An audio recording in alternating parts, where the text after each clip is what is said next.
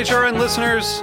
As we celebrate our 15th year, we are deepening our commitment to giving voice to the next generation of food systems storytellers, and we need your help. Our internship and fellowship programs help activate new possibilities for underrepresented and underestimated young people through experiential journalism, audio engineering, and production training. Through these unique programs, HRN helps food equity stewards build essential workforce readiness skills that expand their potential and foster economic mobility. Please consider supporting these critical programs. And with a minimum donation, you can be entered to win a dinner for two at an amazing restaurant in one of 8 cities and tickets to a concert at a great venue in one of those cities. We have incredible partners across the country who have donated, as they also share our passion for helping to educate the next generation of food systems storytellers. Check out heritageradionetwork.org/15 to donate and enter to win today. That's heritageradionetwork.org/15 to donate and enter to win today. And make sure you donate before March 31st. Thank you.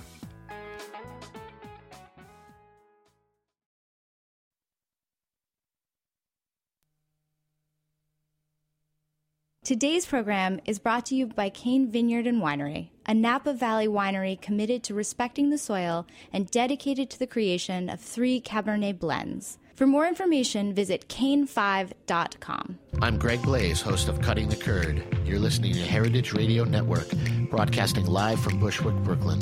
If you like this program, visit heritageradionetwork.org for thousands more.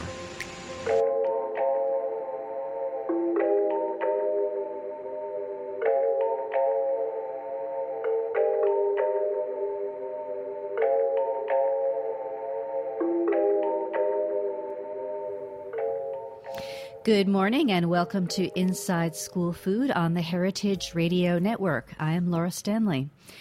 Today, Inside School Food is going to take a look, its first look at USDA-funded summer meals programming. It's a big topic that has been growing bigger as more families find themselves in need when school is out. Summer feeding is expanding all over the nation, due in part to the growing involvement by school districts, as mandated by Healthy Hunger Free Kids Act 2010.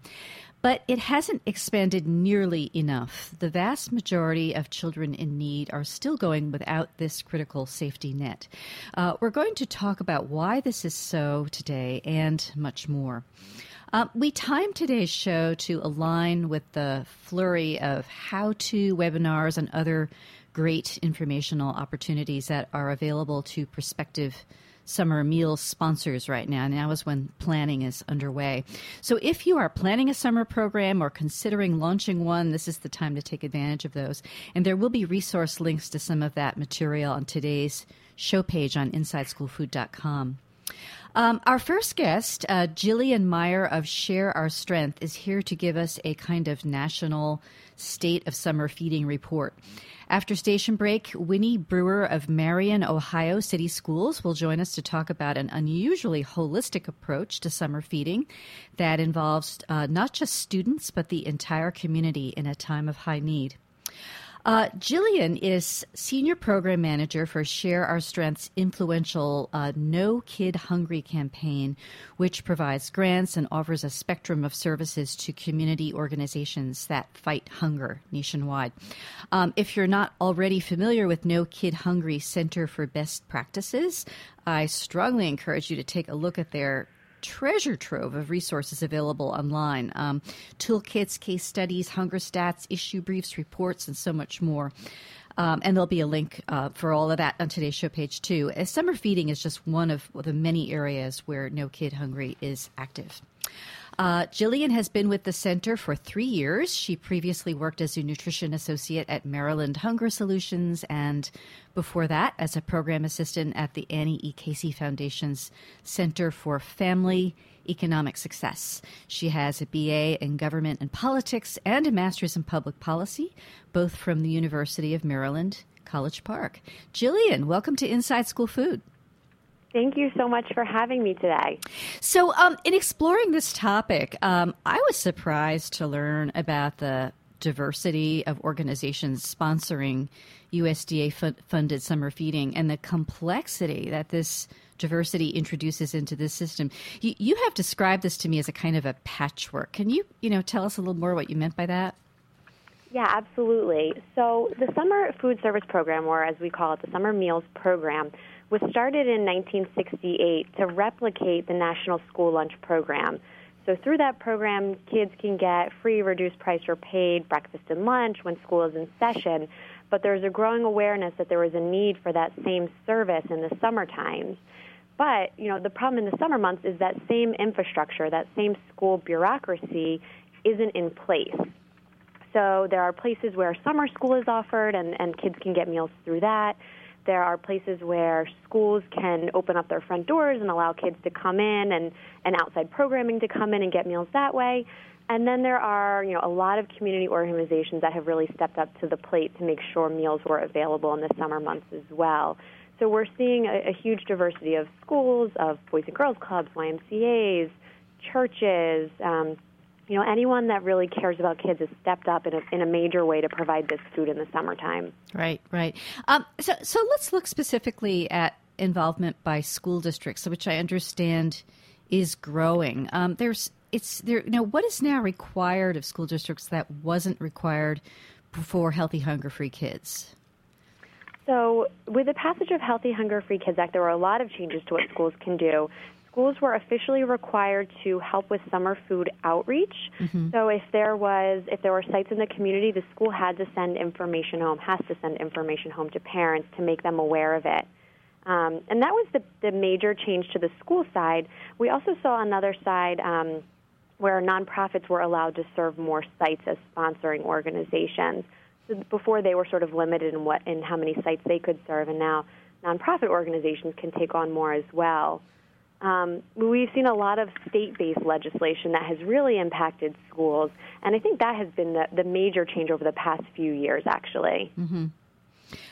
So tell me a little bit more about that. I mean, you've told me in the past that, in general, we want to see school districts more deeply involved in summer feeding as opposed to other kinds of sponsors. What do they offer and how are they perceived in the community that makes them different? Yeah, we absolutely think schools are the number one best place to operate this program.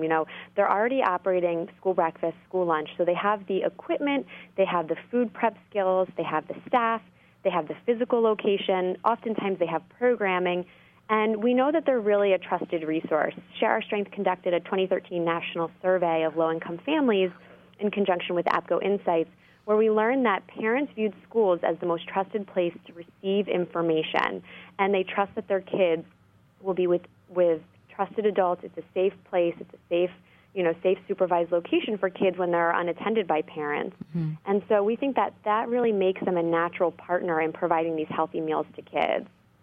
So, and it sounds from what you're saying that we are seeing more SFA involvement right now than we did, in other words, in the past couple of years or so. Mm-hmm. Do we have a sense of how many more are jumping in? Is there any data available at this point? We don't have hard national data because the USDA doesn't actually collect that information. So we know at the state level, we have examples from our No Kid Hungry campaigns across the country. For example, in Maryland, almost every single school district does sponsor meals. And so in most communities, they are the only sponsor.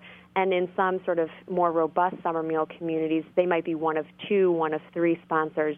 But of the 24 Maryland counties, including Baltimore City, I think it's about 23 of them sponsor meals currently. Right. Yeah. So this represents progress, but at the same time, we're still seeing that not just the majority, but the vast majority of eligible children are still underserved or not being served at all.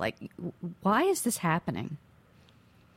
I can speak generally, and then I can speak, if that's helpful, a little bit more to the school side. Mm-hmm. In general, so we know as of 2013, we're still waiting on final 2014 data, a little over 3 million eligible kids received a summer meal compared to the 21 million kids eating a free or reduced price school lunch. Mm-hmm. So we're really only reaching about 15% of eligible kids, or 1 out of every 7. We know that counties all over this country, they don't have access to meal sites. Some of them, you have to be in a community with 50% or more free or reduced price children to qualify for an open meal site.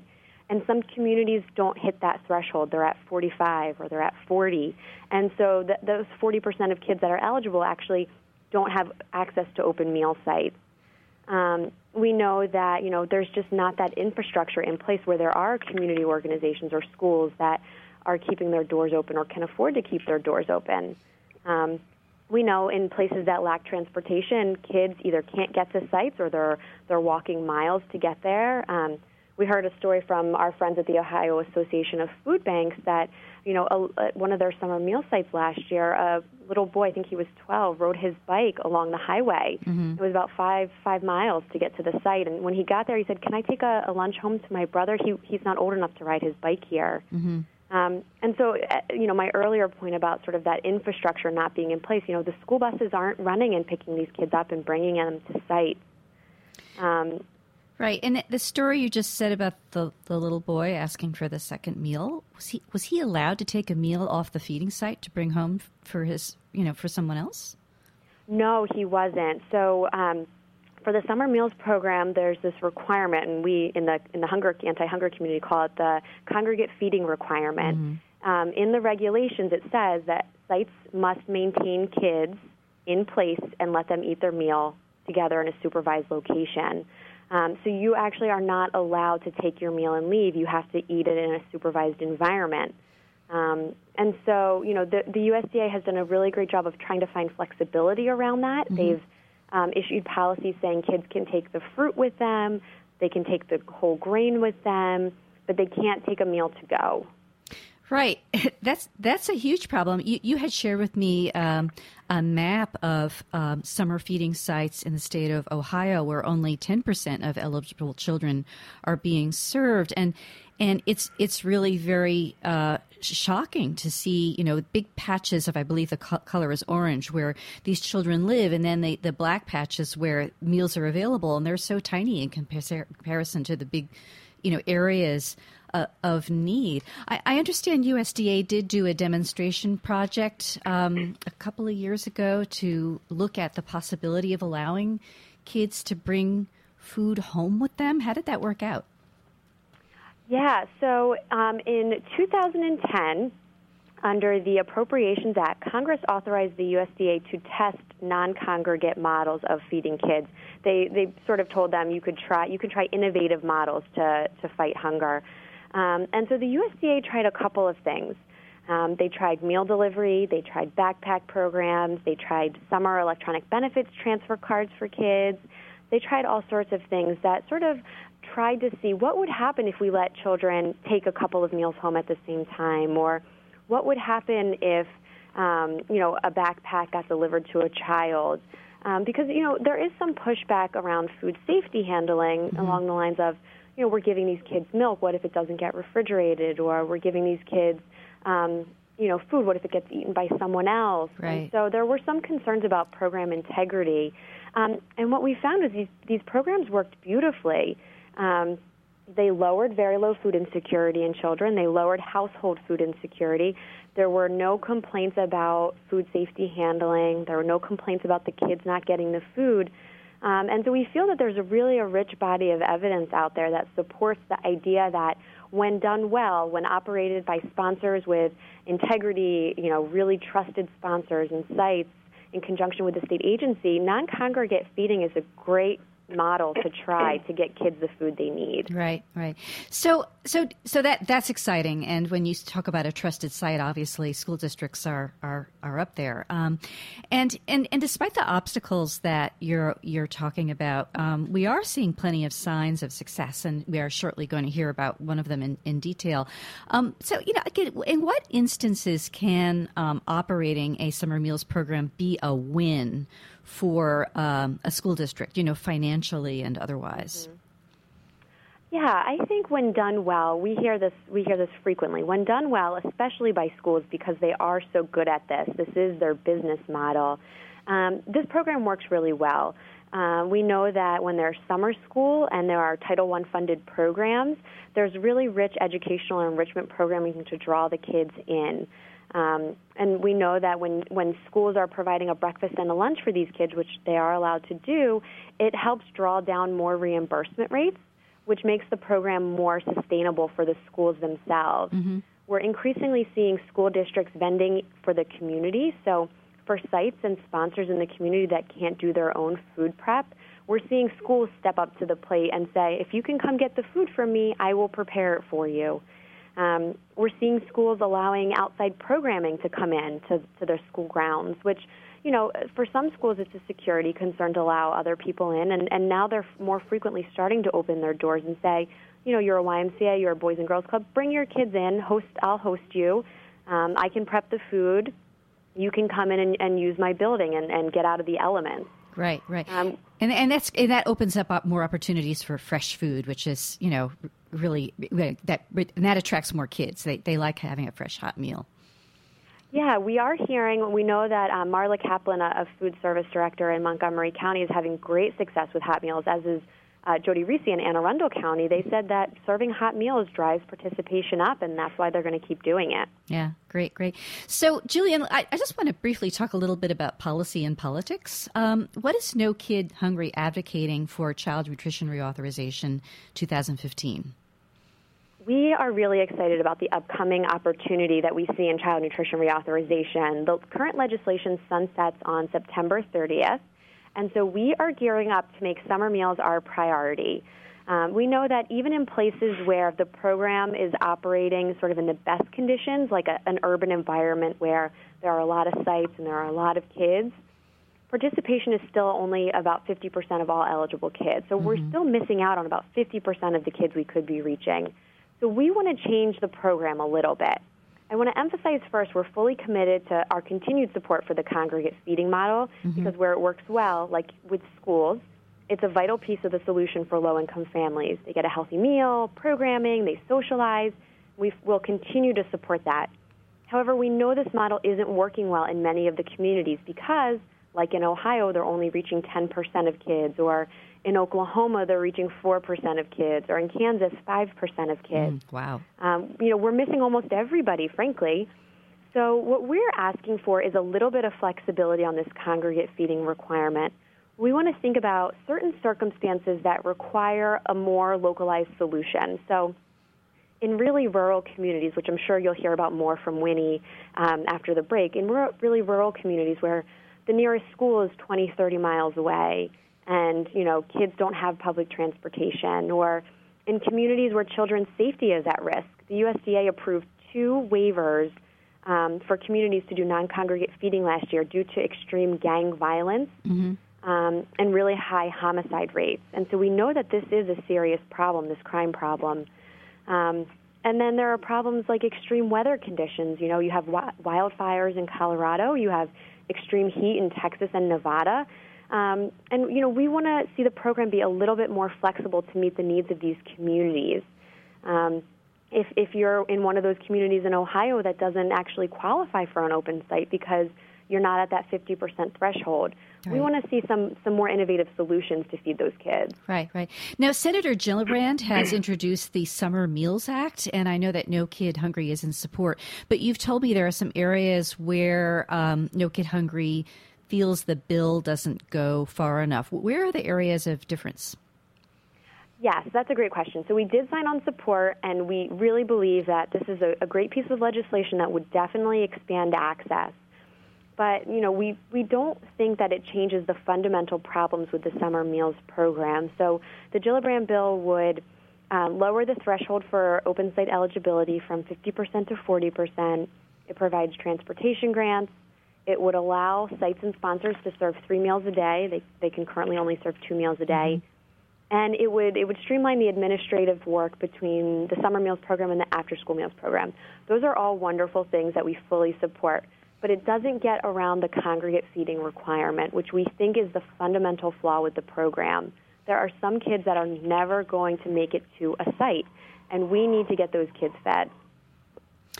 So those are distinctions very well worth noting. So thank you so much for that, Jillian, and thank you so much for joining us today. This is Inside School Food. We have been speaking about USDA-funded summer meals programs with Jillian Meyer, who is Senior Program Manager at the Center for Best Practices at Share Our Strength's No Kids Hungry campaign. After station break, we'll learn about what the Marion, Ohio School District has done to expand its summer feeding program by leaps and bounds and integrate it into the life and culture of a post-industrial community. It's a great story, so please stay with us.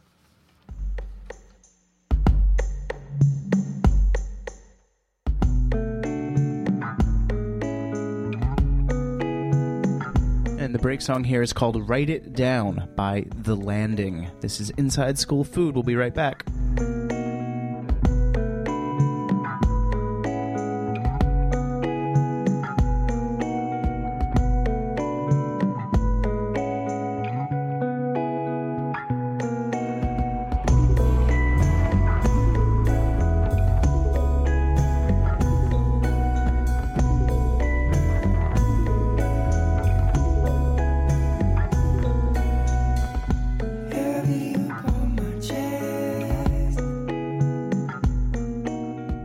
This is Chris Howell from Cane Vineyard and Winery, calling in from Spring Mountain above the Napa Valley. Thank you for listening to this show. In our industrial world of highly processed food and wine, we support the values of Heritage Radio Network. All of us at Cane encourage you to seek out individuality and beauty in everything you eat and drink. To learn more about us, go to cane5.com.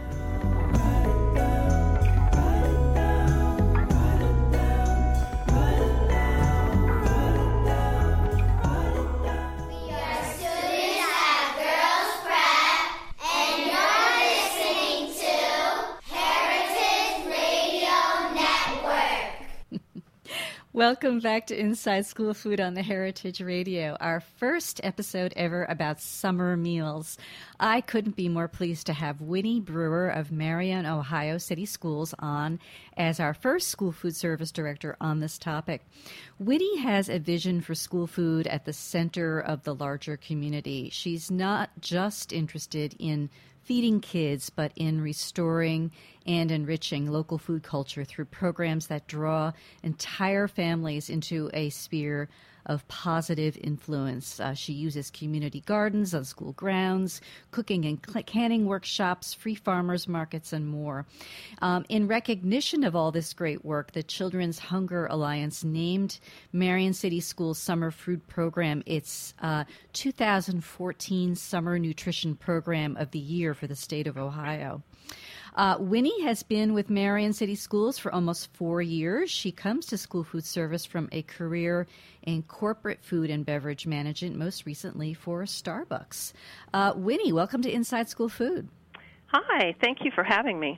So first, tell us a little bit about Marion, Ohio. Where are you, and what's it look like there? So Marion is a community of about 58,000 people, and we're kind of sandwiched between Cleveland and Columbus, to give you an idea. Marion's a great town. In the past, it's had a lot of industry, such as like Whirlpool Corporation and some bigger steel plants. But we've also lost a lot of industry over the years. So it's a community that's struggling a little bit to bring back some better paying jobs and some more skilled jobs in the area. Right. See, and you've told me that this loss of your economic base is fairly recent. It's over the last decade or so. And 6 or 7 years ago, you never heard people talk about child hunger. This is kind of new for Marion. Absolutely. You never heard about it. We know it exists, but no one brought it to the forefront until just recently. And my biggest area of concern for the kids is during the summer. Hunger does not end when the school doors shut during the summer. If anything, it's more difficult for families to provide 3 meals a day versus probably only 2 meals a day if they're a low-income family and would qualify for free meals during the school day. Mm-hmm. So it's a huge concern, and it's something that we're trying very hard to address. Right. Now, your district, so your town is about 58,000, and so that would make your district kind of small to mid-size. How many students do you serve during the school year? We're the city district, so we have about 5,000 kids in our district. We're the largest district in the area. We do have some county districts that are a little bit further out that range from anywhere from 1,000 kids to 3,500 kids, to give you an idea. But we're the only district in the city that provides a summer feeding program. We have one rural program, which is Elgin School District, that also does summer feeding as well. But we're the biggest in the area. Right. And you are enrolled in community eligibility across your whole district. Is that right? Community eligibility has been phenomenal. I can't say enough good things about community eligibility. We brought it on when it was just in the pilot year for Ohio, and it has increased participation in lunch programming. We have some buildings that are 95% in the participation range, which is unheard of. Most buildings maybe would range between 60 and 70%. So it took away that whole stigma. Everybody eats for free, so kids, don't mind getting in line. No one knows who may qualify or who may not for a free meal. Everybody gets to eat for free. Right. So let's look at summer. How many meals are you serving, and how many sites? And, give us an outline. We have 23 sites around the Marion area, which include all of our school buildings, plus the libraries, churches, parks, wherever we feel that we can get a good gathering of kids. We've tried to put a site there. And we feed anywhere from 1,500 to 1,700 kids per day. Wow. And is the food prepared by your regular, school year staff in your kitchens? It's kind of neat. We put out the posting for summer feeding, and we'll have teachers, guidance counselors, of course, a lot of my regular school staff, food service staff, as well as just different other community members that will apply. So it's kind of neat because everybody pulls together for the summer feeding program. Yeah, I was kind of excited to hear that you've got teachers and guidance counselors, throwing their weight in there. It just speaks to a kind of connection. Absolutely, Yeah. And it's so cool. The kids love to see, it might be their teacher at their site, and that's such a great connection for the kids. They really, really like that. Right. So a lot of these sites are not at school. How are you delivering the food? We have a central kitchen, which we prepare hot meals. There's many, many days that we have hot meals. So we have a central kitchen that prepares everything, and then we have 4 different transportation vans that takes the food out. We also have a really neat summer food bus. It's painted Scooby-Doo green, and it'll hold up to 500 meals on it, and goes to various locations. That actually also delivers books. So the kids, when that particular bus comes, they get a free book as well as a free meal. Oh, cool! And you told me that the bus kind of functions as a food truck, like it opens up and kids can line up as if it was a regular food truck. It does. It's really cool. Nice. It has an awning, and we've retrofitted the windows so the windows can open up. So it's kind of like the old time ice cream truck coming to town. So the kids really enjoy that. We try to make it an event. Right. So I first heard about your work because in connection with the community gardens that your district is responsible for. Tell me about how you've involved yourself in these garden plots and how that's tied to summer feeding. So I really feel that if we're going to make a sustainable difference and to try to end hunger in our community and across the state, that we need to involve as many partners as we can. So we have some other healthy initiatives going on between our YMCA and our health department. So we've partnered to be able to bring community garden boxes to our schools, and we have parents or families adopt these garden boxes.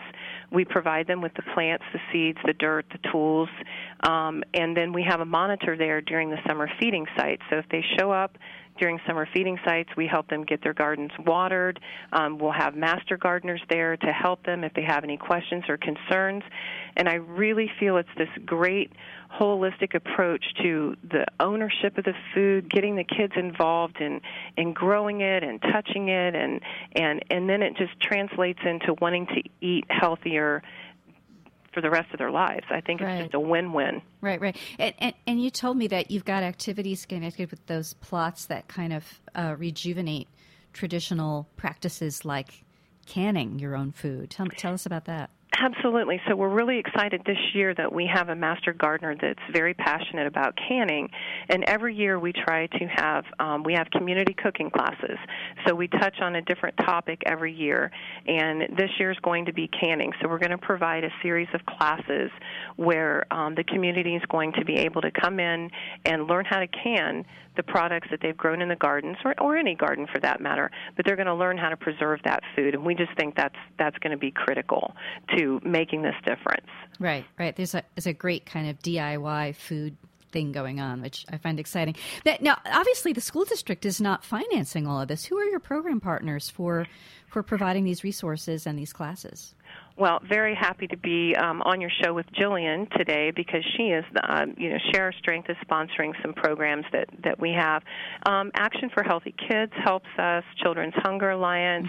Farm to School grants are available to start gardening projects. We have community partners. We have local foundations that have really jumped on board to help us with these projects.